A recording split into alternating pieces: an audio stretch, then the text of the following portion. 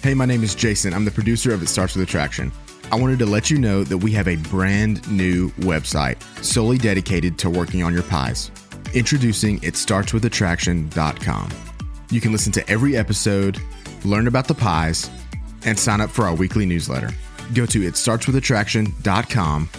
It starts with attraction, one word, itstartswithattraction.com to get signed up today.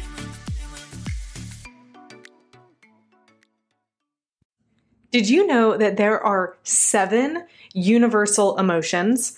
I was completely blown away when I was speaking with our guest today, Dr. Matsumoto, who is a psychologist who has studied microexpressions, human behaviors and emotions, and so many other fascinating things.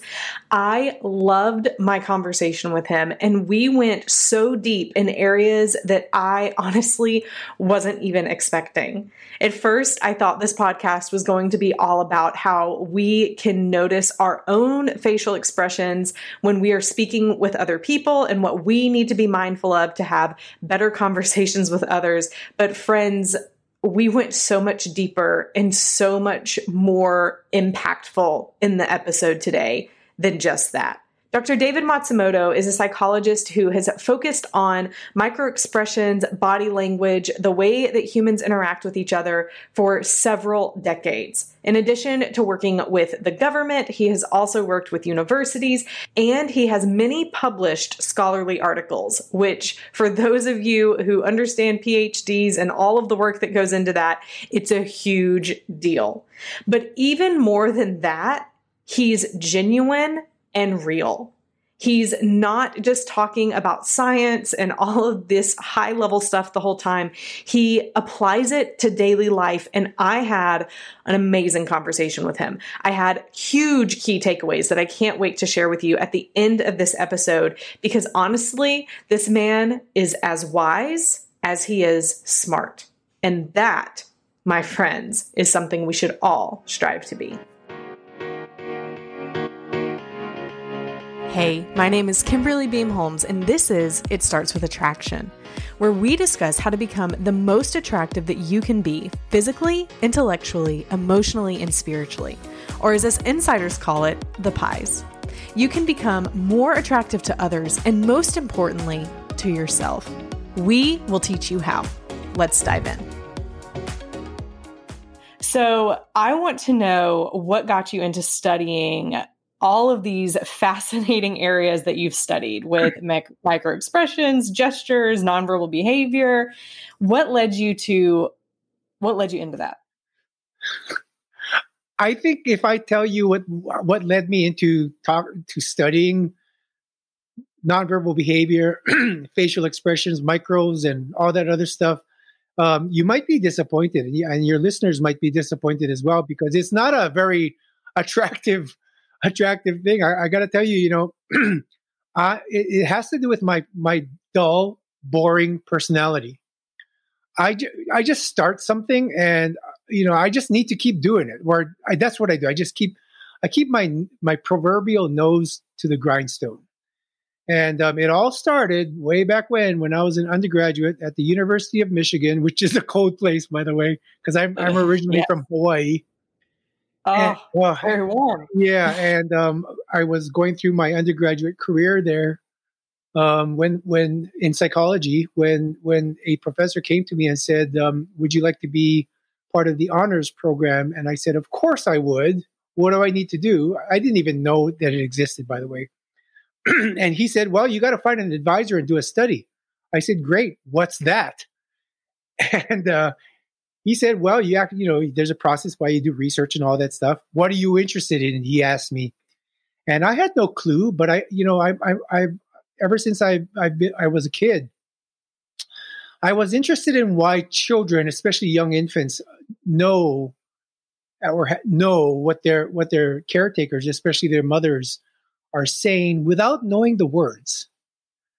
And because infants are very attuned to their moms, right, and other people. But I've always been interested in that. And so he said, "Oh, you got to go talk to that guy over there, whose name is Bob Zients." He happened to be a very, very famous psychologist. Again, I didn't know this. Walked into his office. I said to him what I was interested in. He said, "Oh, well, why don't you do this, that, and the other thing?" So I'll make a long story short. So then I did it. I did a study on that topic on how preschoolers understood the emotional content in their language without words. And it was really cool. And then also I do judo, right? So I don't know if you see my bio. I've done judo for 54 of my 61 years here on Earth. And I happened to be going to Japan for training in between those summers of my junior and senior year. So my advisor said, "Hey, go collect data there." I said, "Okay, fine, I'll do that." So then I did a cross-cultural study on that topic. And then because that's what I did, and because of my personality, I just kept doing more things like that. And lo and behold, here we are. I mean, that was in 1979. And here we are 40 years later, right? Is that right? Yeah, 40 years later. And I've just been doing the same thing. I just kept doing research on it and kept learning about it and kept doing things because really that's what I did. And, when I started out in this, I had no premonition or motivation that that's what I'm going to do for my life. And even though I'm of Japanese ancestry, I didn't have any thought about doing cross-cultural research. I thought I was going to be a psychologist, like Bob Newhart in the 70s. And anyway, so that didn't happen either. But I just kept doing it, and here I am. Here we are. I just know a lot about it because I just kept doing it. Well, so in the studies that you did, like in undergrad, where you were looking at why or how children understand their parents, what did you learn from that? I learned that, as I thought, the preschoolers as young as 3 years old could understand specific emotions in language when there's no words available. I mean, they were given stimuli like A, B, C, D, E, F, G, but said angrily or said fearfully or said happily. And they detected what emotions were being portrayed in those voices, even though there's no words in them. So that was pretty interesting. And also that there are no cross-cultural differences between the American and Japanese kids. And these are preschoolers at 3, 4, 5 years of age, which is kind of cool when you think about that. So then you think about, okay, where does that come from? Why is it like that? And because that was my undergraduate year, and I was moving I came here to California for grad school, and my undergraduate advisor said, "Well, if you want to continue that topic, you should look up this other guy over there in San Francisco." I said, "Okay," and of course, because of my personality, that's what I did. And he connected me with a Paul Ekman, who was another very famous psychologist who studied faces, and so Ekman suggested to me, "Oh, well, you got to read all this stuff about faces." I said, "Okay," because I do what I'm told. And that's what I did. I started reading about faces, started doing research on faces. And ever since then, I was primarily in the face for the first 10 or 20 years. And then recently more branched out into voice, gesture, words and other kinds of things, aspects of behavior.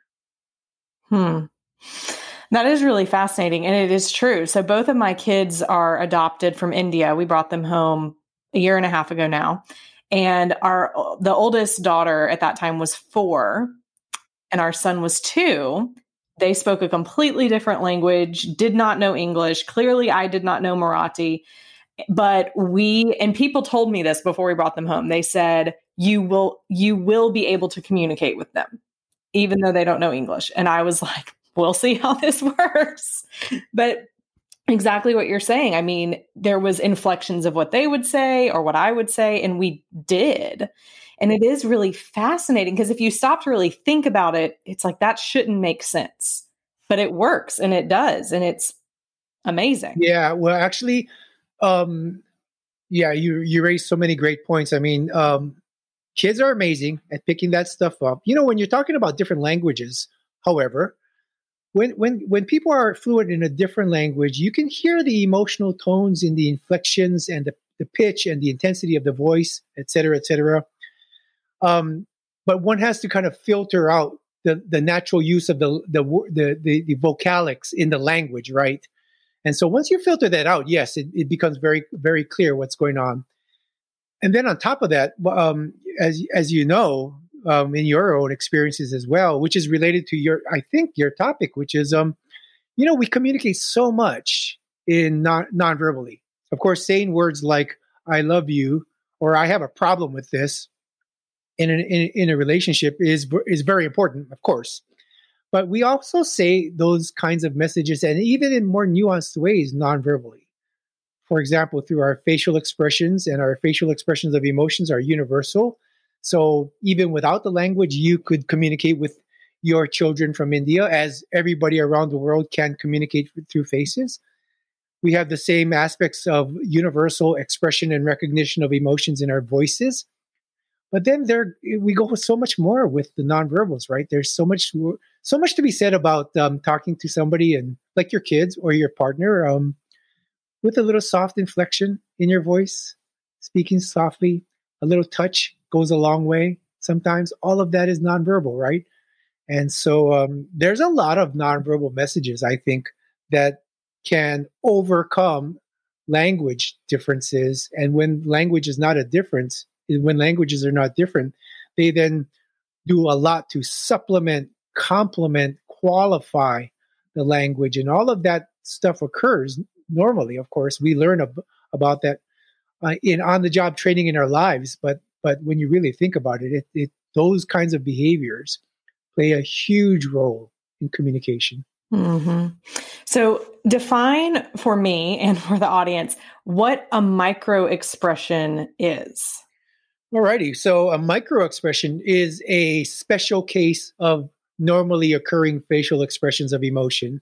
A micro expression is a very quick, very rapid, unconscious, spontaneous facial expression of emotion that lasts generally under half a second.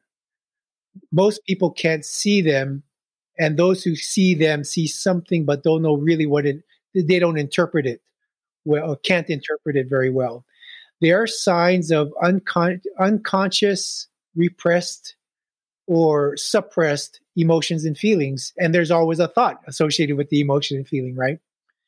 Let me contrast that with normal, or what I call macro facial expressions. Macro expressions are the normal expressions that we have in normal everyday discourse, where if we don't try to suppress our expressions, macro expressions last on our faces between a half second to 4 or 5 seconds, which is a long time, and we learn to read macro expressions in our normal everyday lives very well.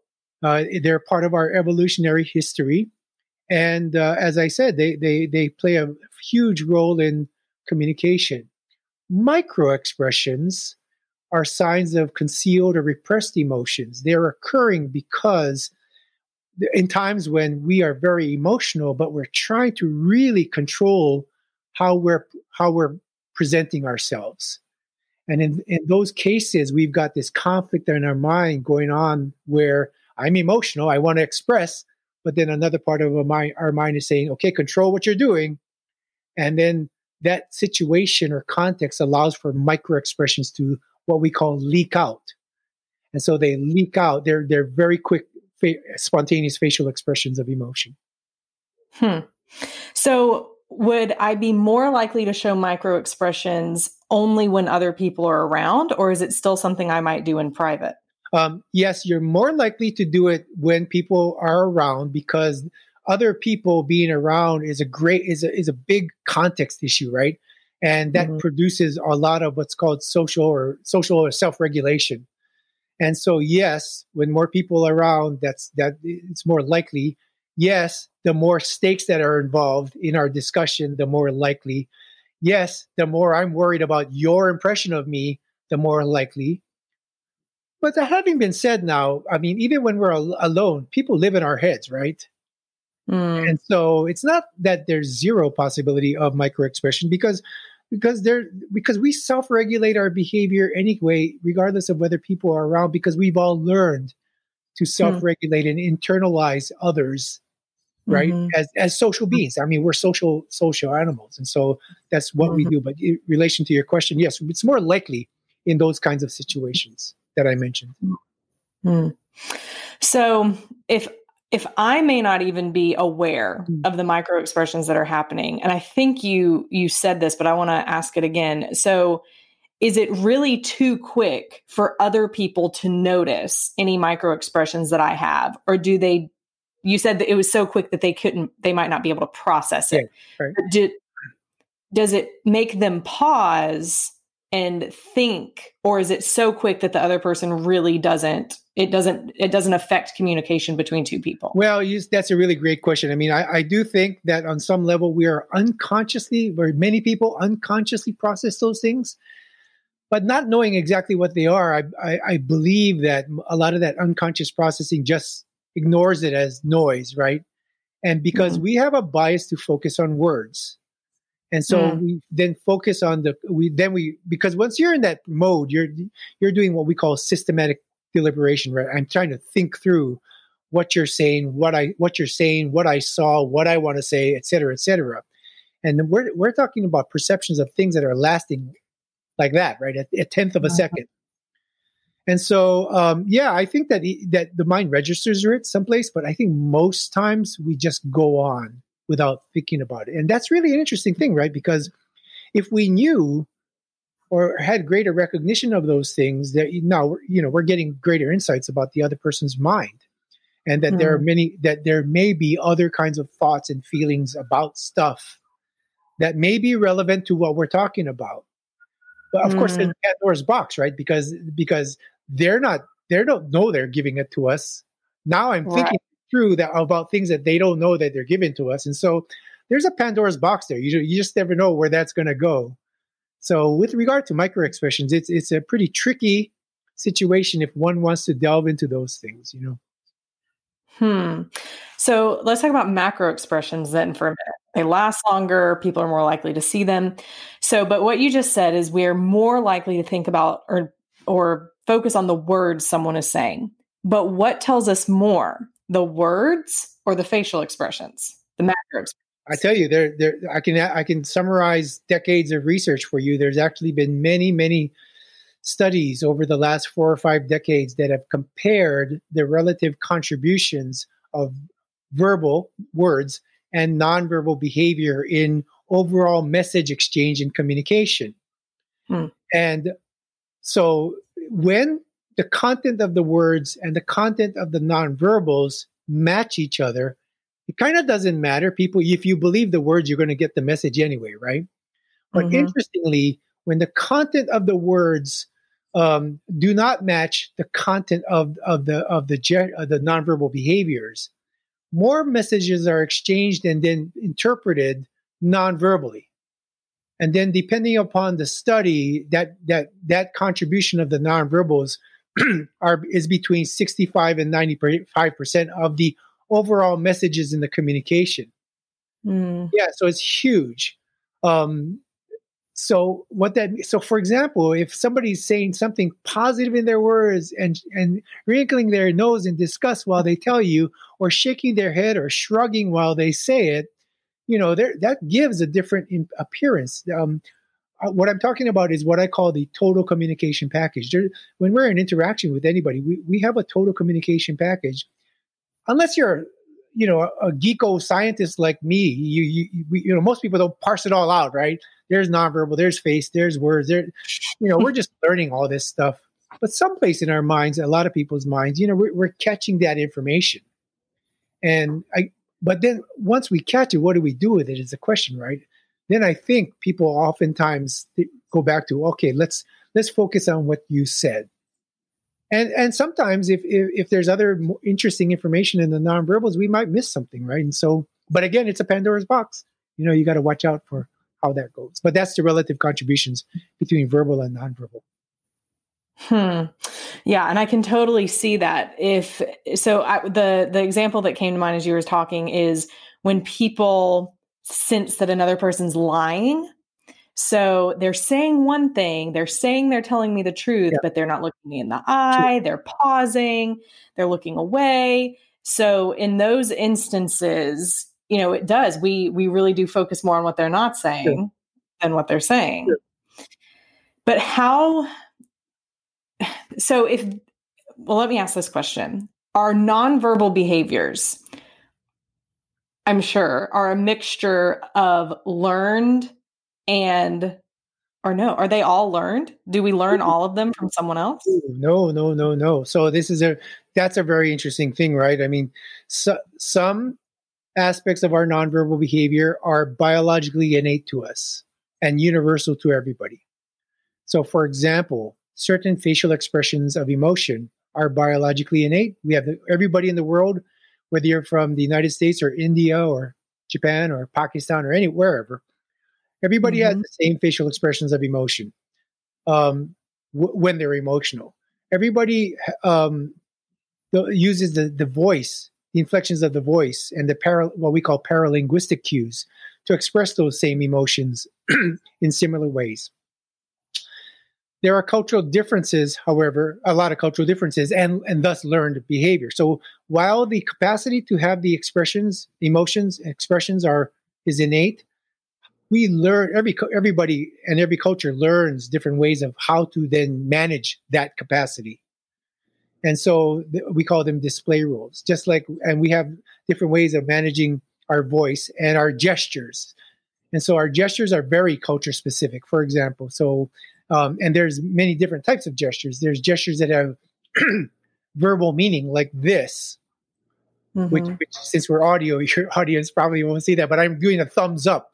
And that it kind of has a thumb, cross-culturally similar meanings. But things like this, which is the peace sign for us, is very culturally different, right? And so there are many of those. And so there's cultural differences. There's cultural differences in many nonverbals, and then there's universal aspects to some. And that's the other part, right? Parsing all of that out when you're observing behavior and interpreting what's going on, it becomes the difficult, more complex thing. Right. Yeah. Because even in India, shaking your head yes, for them, it's the side to side movement. So everywhere is a little bit different. Yeah. So what, from all the research you've done, all the years you've been in the field, what do you believe are the most important parts of this, whether it's facial, nonverbals, all of those, when it comes to communicating with other people? Should we be aware of ourselves? Should we be more aware of other people? Or is this just something that happens and it's cool to know about, but does it have direct application to us? Oh, well, boy, that's a tough question because the answer to that question depends upon depends upon who you're communicating with. So for example, if I answer that question in relationship to people with whom I want to have a loving, trusting relationship, I have a certain answer. If you're talking about, you're going grocery shopping, you're communicating with the clerk at the register, I have a different answer. And so I think it really depends, to tell you the truth. I mean, it depends upon the context, and context includes the people with whom we're interacting. If I limit it to people who I think we want to have good, I'm doing the quotes in the air for everybody, the good, great relationships, loving, trusting relationships, whether it's friends or partners, or you know what I mean, family. I tell you what I think the most important thing is not the nonverbal. It's the attitude and the intent in the mind that produces the nonverbals, because the nonverbals to me are external expressions of mental states, and I think that it's very difficult to start thinking about in that context now. Oh, let's do this with our nonverbals. If it doesn't match the mind, if you don't have the intent, for example, to be something, it's hard to force it. You can force it, but then it's forced. And I think in those kinds of situations, I've been thinking about this. I think about this actually for many different contexts, but ever since we scheduled this, I've been thinking about this question in this way, and excuse me. I think it comes down to genuineness, being genuine in terms of open and expressive about one's thoughts and feelings, what's in the content of the mind. Because once one is genuine, now I'm going to link it back to the nonverbals. Right? Now, once one is genuine, then the content of the words and the content of my nonverbals start matching each other better. And that then there's a lot of research that shows that observers then take that and make more, there's a greater impression of genuineness, honesty, trustworthiness, which I think are basic building block foundations of those kinds of relationships. And I think nonverbals then are expressions, as along with the words now, the words and the nonverbals are then expressions of that frame of mind. And I think it starts there, to tell you the truth. If there was a different relationship, I'd say I'd have a different answer. I mean, if I'm at the clerk at the shop, or I'm in a restaurant, when you can go to restaurants, and you got something in the food, or I mean, I don't, there's more regulation. It's more strategic about that stuff because you have a goal about what you want to get, and thus you need to be more strategic. I think we're all strategic in those situations. But when it comes down to those kinds of relationships, and then your question, I think it comes down to the attitude first. It's about genuineness. It's about honesty. And then the words and the nonverbals then are flowing from that, that's what I'm doing. I mean, research wise, I can tell you that we and many people have parsed out, okay, what's the relative contributions? Where is most of the messages coming from face or voice or gestures? And I'll tell you, the biggest contribution is face. Of the nonverbals, face is the biggest, right?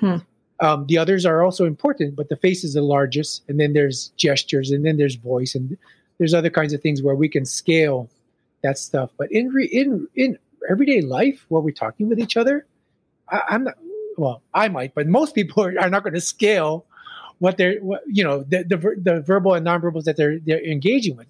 Most of us have create an impression where I can trust what this person is saying or not, and trust, and that stuff of genuineness and honesty and trustworthiness is, I think, some of the most important building blocks that are signaled by the nonverbals. So I took a long way to kind of answer your question, but I hope I'm kind of getting to.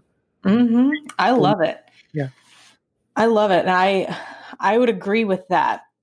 So the question that made me think of was: so if there is someone who's really angry about something, and for them, their genuine response, for it to match their nonverbals, they wouldn't regulate it for it to match, and they might end up saying things that are hurtful and all of that because they're not regulating. So in a situation like that, would it still, how would that work in a situation where someone's angry, as an example? Yeah, great. I mean, first of all, I want to believe that pure, raw anger will not exist, or hopefully in most people. I think if you're in a relationship with somebody, and again, it doesn't have to be a partner, right? It could be a friend, a family member. Pure, raw anger without anything else is probably hard to find. It exists. It's probably hard to find. I think people do have intense anger, but somewhere their mind is caring, loving, this history that we had, and a thought of how can I express this in a way that is constructive. Right. So that's all. I mean, at any one point in time, we've got multiple parts in our mind. What I'm saying is, if you've got those parts in your head, let them come out. If we have only pure emotion, whatever it is, there's another issue there. It's one of we should learn how to regulate our emotions a little better, and that's an intrapersonal. That's an intrapersonal thing. It's for that person. And thus, then there's the derivative products of that for relationships, right? When you're already in a relationship, and you okay, listen, let me talk about my kids. I've got you mentioned your kids. I've got four children, a daughter and 3 boys, and a grandson. Wonderful. Yeah, and no one's because this is audio. Nobody saw that when I said I had 4 kids. They saw me saying that with a neutral, straight face. But then when I said, "Hey, I got a grandson," I had that big smile going on, But I noticed it. I did notice it. But I mean, so then 3 of them were boys, right? And I have twins that are 20 and one who's 18, boys. And boys are boys, right? And sometimes I just want to knock them. No question about it. By the way, we all do judo, so sometimes I do knock them down. But that's we're kind of special like that. But even then, you're not going to have pure, unfiltered, unadulterated anger going on. That's crazy, right? Because right. someplace in your mind, you're a parent. Mm-hmm. You may not like the thing they did right there, but they're your kid. And then you get things going on that there's mom right there, and mom loves their kid, and I love I love their mom, and blah blah blah blah blah. There's multiple things going on in your mind. So it's even no matter how many times they do something stupid, which is it's been about 30 minutes now. So 30 they're going to do something stupid soon, but. I've already missed 6 of them because never mind. What I'm trying to say is that we have all kinds of things in our mind, and what I'm trying to say is be genuine about how to do that. Don't suppress it all. Don't be enraged at all. Be genuine about how you're coming up. I think oftentimes being genuine about what it is that we're angry about is really important, right? Because you raise it. It's interesting you picked that particular emotion. Here, I'm just rambling on here, but I love it. Anger is all about, well, let me step back. For every one of these universal emotions, and anger is one of them, there's a universal psychological trigger of it all around the world. It's the same thing. It's the same thing, whether you're in India or the United States. It's goal obstruction. It's goal obstruction. There's a lot of research that I can talk to about this, but it's goal obstruction. Thus, now, what is the goal? How is it obstructed? Okay, now that's where you come in, and that's your learning and your history, and why is that important to you, and blah, blah, blah, blah, blah, right? But it's goal obstruction. When people are angry at another person, think about this now. Most of the time, it's angry about an act or a behavior or something like that. What we do with anger is that we then direct it to the person who did it. But in actuality, the action is what is the obstruction, right? And so if we had a better way of thinking through these things, we wouldn't be so angry at the person, although that's kind of what we do. We'd focus on the act. Yeah. If we could, so then going back to my kids, you think about, okay, what is it that really, pissed you off? And it's like, it's not him, but how much I want to think it's him. It's that act. And thus, when you start thinking this through, it's, hey, sit down. Let's talk about what you just did there. Not the kind of person you are, not demonizing who you are. It's not your self-worth. It's about that particular behavior. And let me explain to you why that one doesn't fly with me. And so that's what I'm talking about, being genuine about those thoughts. No sense hiding those back. No sense. Now we can communicate, right?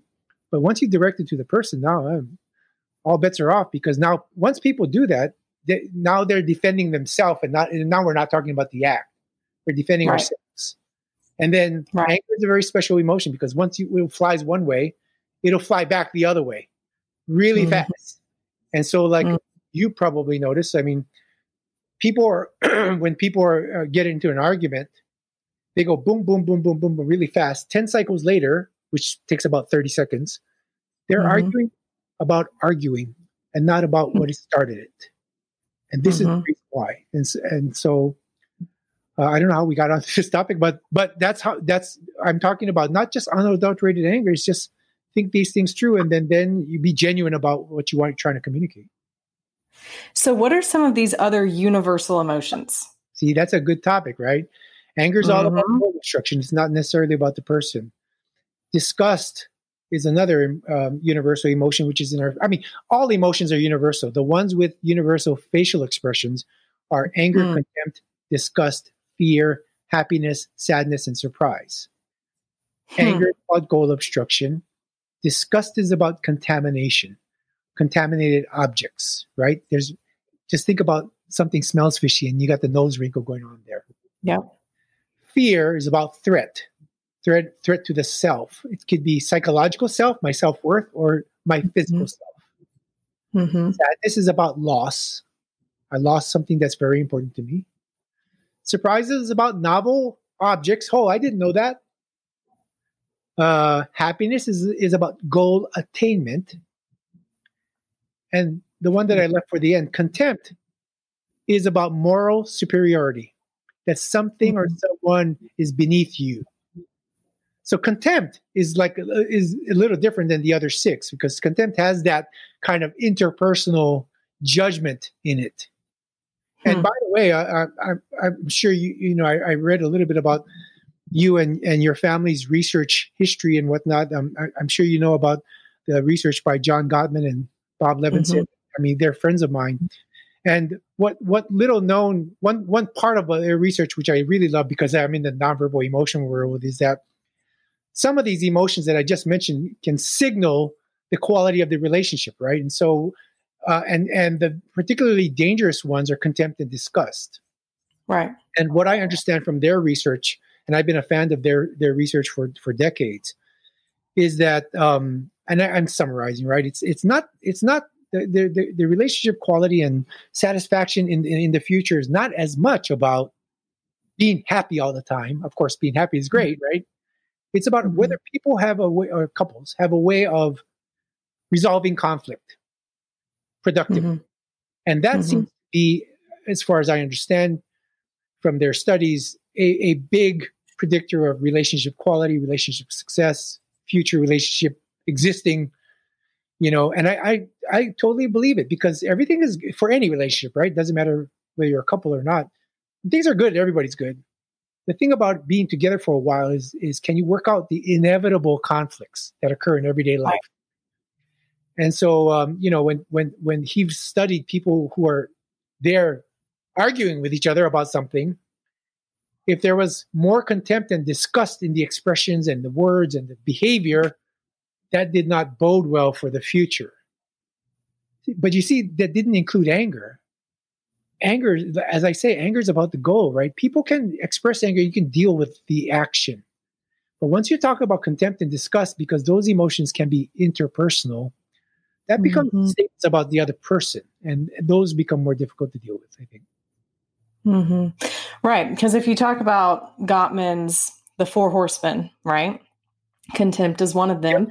And then so much of it says when contempt is present in a relationship, then the person who's feeling like the contempt is towards them are going to have higher levels of illness. Like it literally breaks them down as a human being. And it's, I believe he says the worst of the four. Yeah, of course. But how do you undo that? Oof.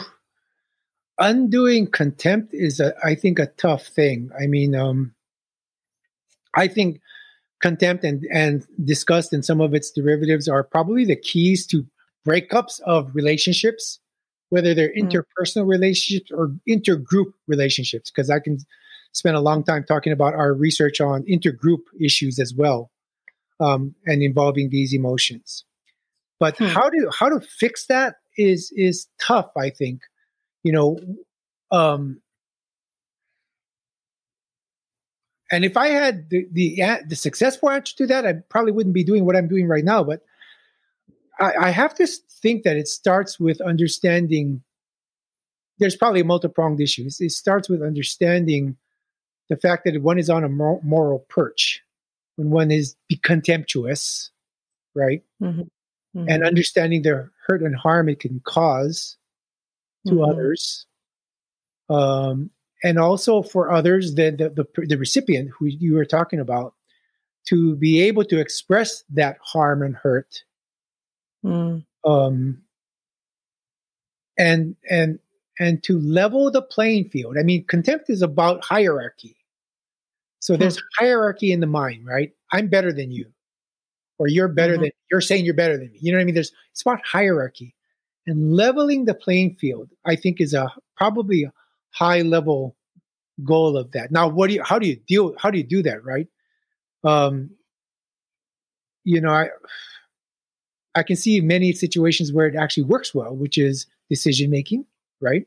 Where everybody is more egalitarian about decision making. See, that's another thing. I mean, here's another tangent. I think it's really interesting where a lot of society focuses on what people are doing, especially between men and women, right? What people are doing and using what people are doing as the metric for inequality, as opposed to the decision making about what people are doing. Because I think people being equal partners in decision making is a good leveling the field kind of thing. And if we have equal power and say in what we're both going to do, and then we just do that, and we're true to that, I mean, we're now equal partners about that, right? And so I think on a high level, it's leveling the playing field in terms of, especially about decision making and an expression of one's feelings about stuff. Because in hierarchical relationships, I think what is happening is that one person can express, but the other one cannot, without being judged. And so it's that non-judgmental listening that would also level playing fields.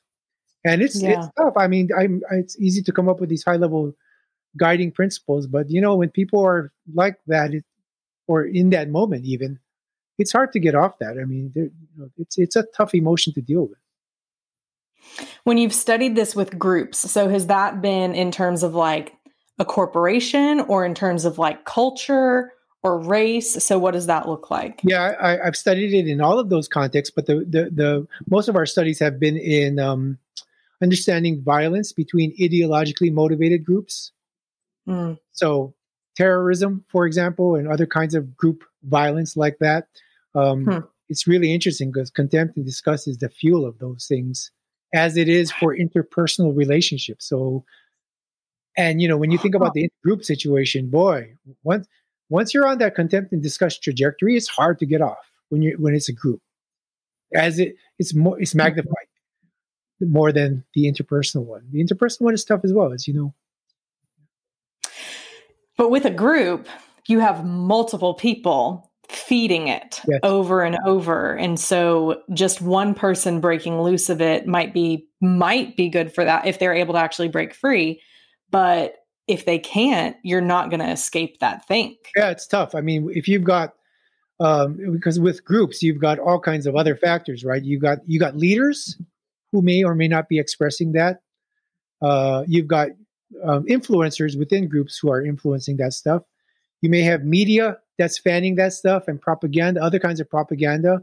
Some groups have incentives, incentive structures to continue that stuff.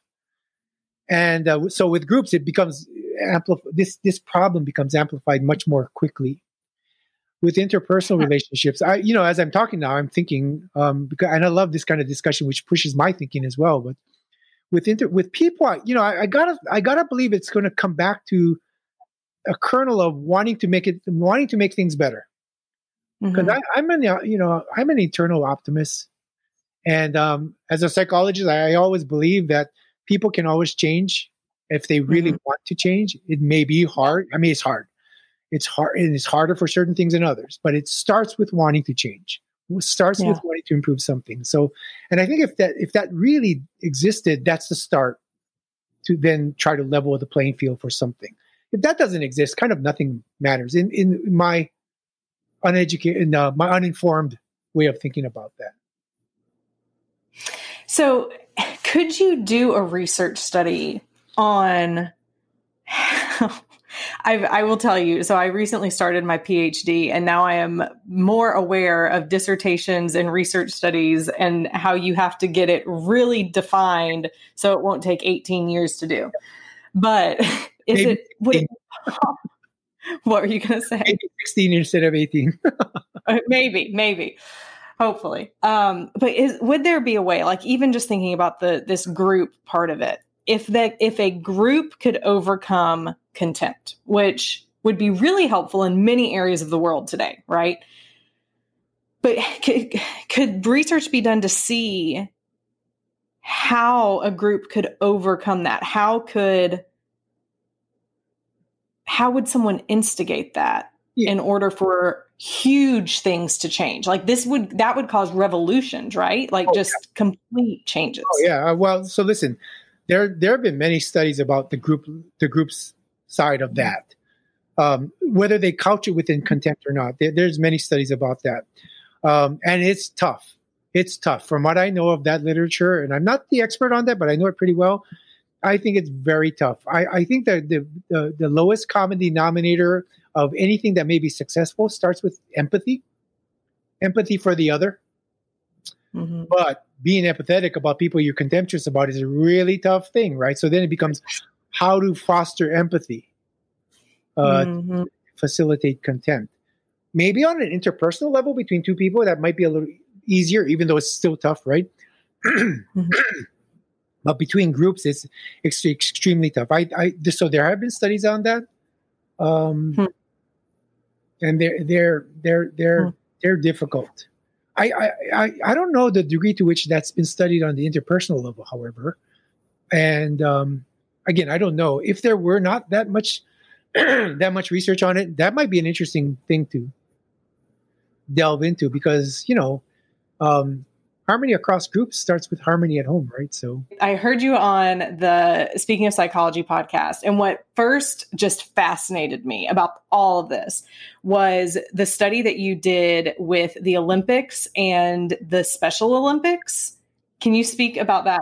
Yeah, sure. So really briefly, there until that time, there were no studies in the literature that documented that facial expressions of emotion occurred spontaneously in real life situations in people around the world. And I was at a conference where that was the big issue in July of 2004. And the next month, because I do judo, I was a member of the International Judo Federation, and I was going to Athens for the Athens Olympic Games. And when I got there, I convinced a colleague of mine who's not a psychologist to do this study, and he captured the images of the athletes at the Olympic Games right at the precise moment where they won and lost the medal. So you can imagine that's real life. It's highly emotional. People all around the world. And we then measured what they did in their faces, and we documented that the facial expressions of emotion that we've all thought were universal occurred in everybody, regardless of what culture they were from, in a spontaneous real life situation. And, it's different. I mean, winners showed smiles and the losers of those matches showed all other kinds of things. And there's other findings because we also captured their images on the podium. Mm-hmm. 2 weeks later, we also continued that study where in the Paralympic Games. In the Paralympic Games, for every sport, the disability is different. For judo, it's blindness. So I asked my friend, hey, Bob Willingham, because he was staying for the Paralympics in judo and I was leaving Athens, would you like to continue the study? He said, sure. And I said, hey, just take the same things with those blind athletes. So then he did, and we got those images and we did the same thing. And we compared and the blind athletes, all from 24 different countries of the world, all did the same things as the sighted athletes.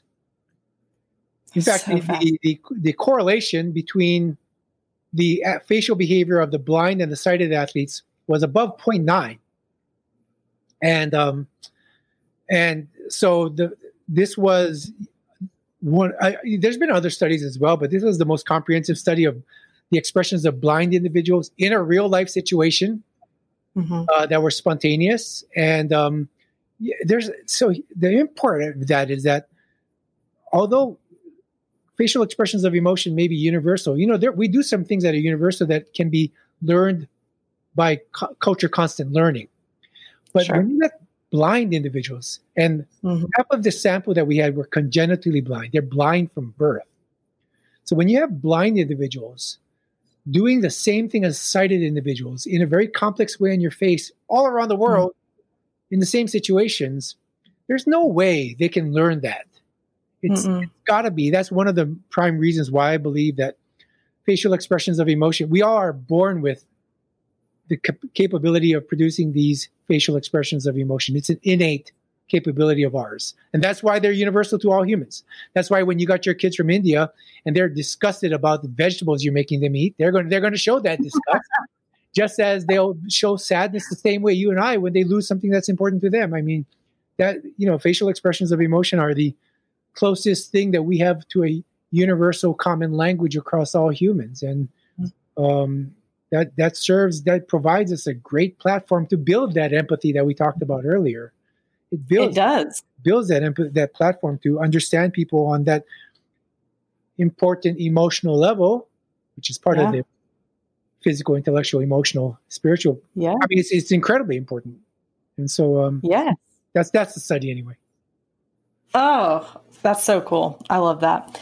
This is my last question. What has been your favorite thing that you have studied or learned? Well, okay. So I've been thinking about this as well. Probably not in the way you intend, but I don't know what's in your head. So I'll just say what's in my head. Perfect. Science is a big topic in the media today. Listen to the scientists. And so I'm a scientist, right? Mm-hmm. And in my area of expertise, like in many areas of expertise, like in the ones we talk about in the world today, there are disagreements across studies and scientists. And so then it makes me think about science. As a scientist, I've been thinking about science. And, science is essentially a method for knowledge creation, right? It's a method for creating knowledge. And it's a great method. I love it. I've spent my career doing it. I'll continue doing it. But when I think about it like that, I think that science is only one method of knowledge creation. It's one of many, and so it's a great method now, but it's only one. And there's so much other places where we can get knowledge, and more importantly, wisdom. Because science gives us knowledge, but wisdom comes from people thinking about knowledge. And so then I think about what we really want in society, and for myself anyway, I'm talking about myself, is knowledge and wisdom. So then I think, like in relation to your question, where's the wisdom that has inspired me, right? And I got to tell you, one aspect of wisdom that I think our society doesn't place as much emphasis in, which I do think is unfortunate, is the wisdom and knowledge of our elders. Which I mean, I was very touched reading your parents and seeing that picture. I think it's you and your dad, and it's things like that. And over my lifetime, I know a lot of scientists. I know a lot of them. If I ever had to choose 3 people who I would go for advice, none of them have a PhD. One of them would be my father if he was still alive. He died, many years ago. But this guy was a fountain of wisdom. He never get past elementary school. And again, science is great, but I think what we look for is knowledge and wisdom. And so I like thinking like this for myself. May not be a prescription for everybody, but it grounds me. It grounds me in what I'm doing in my life. I don't think that every finding I generate should be applied to you, Kimberly Holmes. You got to do this because I found this here. I don't believe that. I believe that my studies provide knowledge. The cumulative knowledge that's in a literature can be interpreted by somebody who can hopefully generate some wisdom from it, and put that together with wisdom from other sources like elders and cultural history and many other aspects of spiritual aspects of our life. I think there's a great source of wisdom. So I'm sorry to have that kind of complex answer to your question, but I actually think about that a lot. And every study, going back concretely, if I think about studies, every study is important to me. Every publication was important to me. But I don't want to demean them, and I don't want to demean anybody else's science, but they're just studies. They're just knowledge. The important part about things in our life is about wisdom. And there are many sources of wisdom. So, anyway. And the relationships that give us that wisdom, right? So even just hearing you say that, it helps to reprioritize some things of a lot. Like, yes, I have to read hundreds of research studies for my PhD right now. And some days I'm like, what in the world did I sign up for? But at the end of the day, like, is the priority going to be for me to read one more study or to go and call my mom? Oh, there you go. I mean, that's a great example, right? Because as so back to the beginning part of this interview, Yeah, I keep my nose to the grindstone, and I'm really good at it. I can be at the grindstone for hours at a time, and then you forget about those important people around you. And one of the wisdom I have now in my 60s, 61, is those relationships are really important, and it takes work. It takes conscious work. And here I am telling you this, right? But so I do, and I do take that time to call my friend over there and spend some time here. And I do feel a little guilty. I could do that other thing. I could do that another analysis. But yeah, you come down to that point, right? I'm okay with this because relationships are important. When it comes down to it, I'm not. Listen, someday I'm not going to be around here. I'm not taking my money with me, and I'm not taking my publication list. And by the way, here's another thing I learned early along. I mean, I'm sorry to take your time, but I'm very lucky to have a great CV. I have a great CV. I have a great publication list. Yeah. My kids don't give a shit. Sorry, my kids don't care. My kids don't care. Nobody else cares. I hope you're going to edit that out, but I love it. They don't care. You know what? They shouldn't care. They shouldn't care. They shouldn't care about the fact that I know this, that, and the other thing. They just care that I'm dad. Yeah. And I think that's really cool. I think that's really good. So when I think about that, I think about all the great scholars that I've met over my life. 10 years after they retire, they're not talked about. So I've been watching this over my academic career. It made me think, what's really important? Is it really important to get that next publication or to do that? No.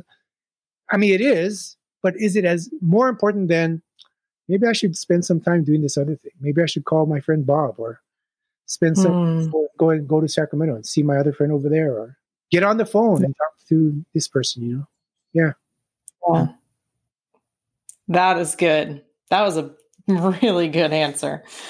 Where can our audience find you, find more of what you do, follow you? Tell us more. I appreciate. Yeah, thank you for that. I will answer that question in a second, but I do want to go back to your.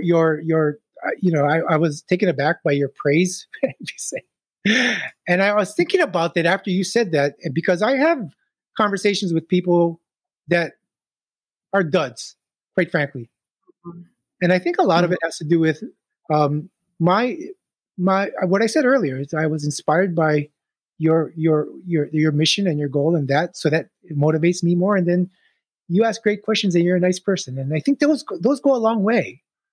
So I'm trying to frame that. Anyway, listen. If you want to learn more about body language and stuff, you can visit my company. That's www.humantell. That's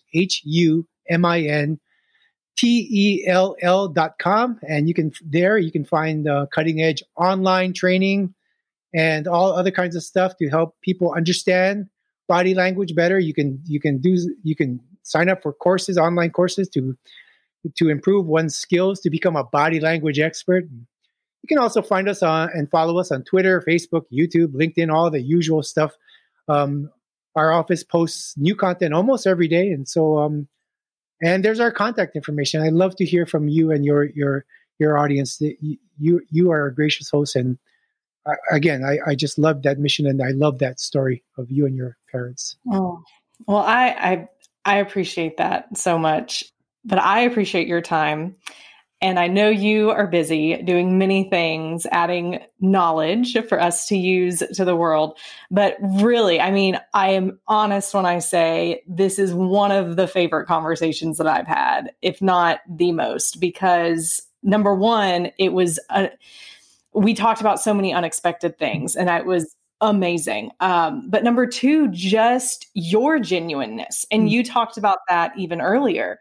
And knowing that you are a highly published scholar, I mean, all of these things, you've done so much, but you're still thinking about questions and wrestling with answers and being genuine in your response and how it relates to real life. And it's just been very refreshing for me. Thank you so much.